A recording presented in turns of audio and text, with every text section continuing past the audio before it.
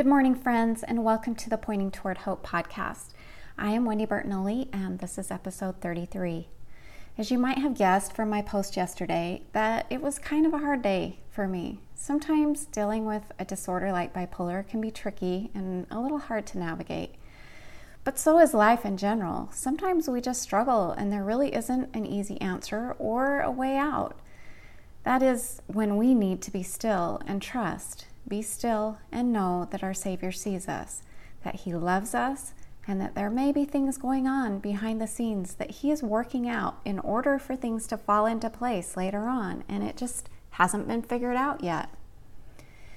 I do want to talk today a little more about agency, because the one thing that I did learn yesterday as I struggled to understand the whys is there are very few times in our life that we don't have a choice.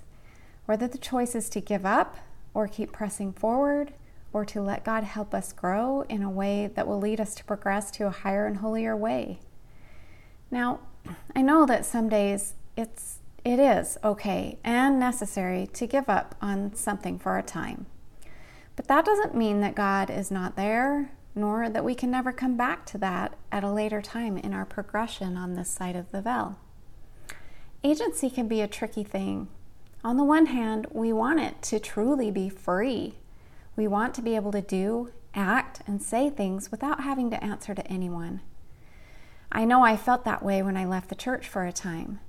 It can never be a matter of whether it is free or not, because there will always be a consequence.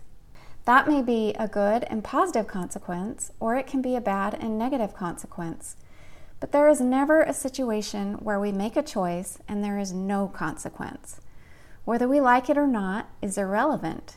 For this reason, I believe agency is one of the greatest parts of the plan that our Heavenly Father put in place, the plan that our Savior proposed, so that we can develop our hearts and our minds to come to a place where we realize that in this life it is always about where our hearts are centered. Are we centered in self? Or are we centered in the love that our Savior so perfectly taught us? Our choices will always come back to where your heart lies.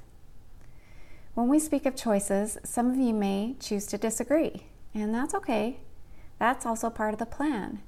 We were put here on this earth to learn many things, but I think one of the most important things that we were put here to learn is how to get along and love, even when it's difficult, especially when it's difficult.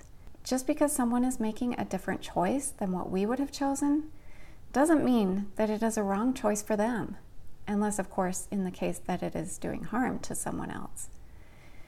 I guess what I'm trying to say is that having hard days and having to make tough choices is how we progress and press forward in this life. It isn't always easy. In fact, it's almost never easy. But it's important to remember that every choice we make has a consequence. Even when we choose not to make a choice, that is indeed a choice. In 1990, Russell M. Nelson gave a talk called Choices. He suggested 3 questions to ask ourselves to help us when making tough choices or decisions. Number 1, who am I? Number 2, why am I here?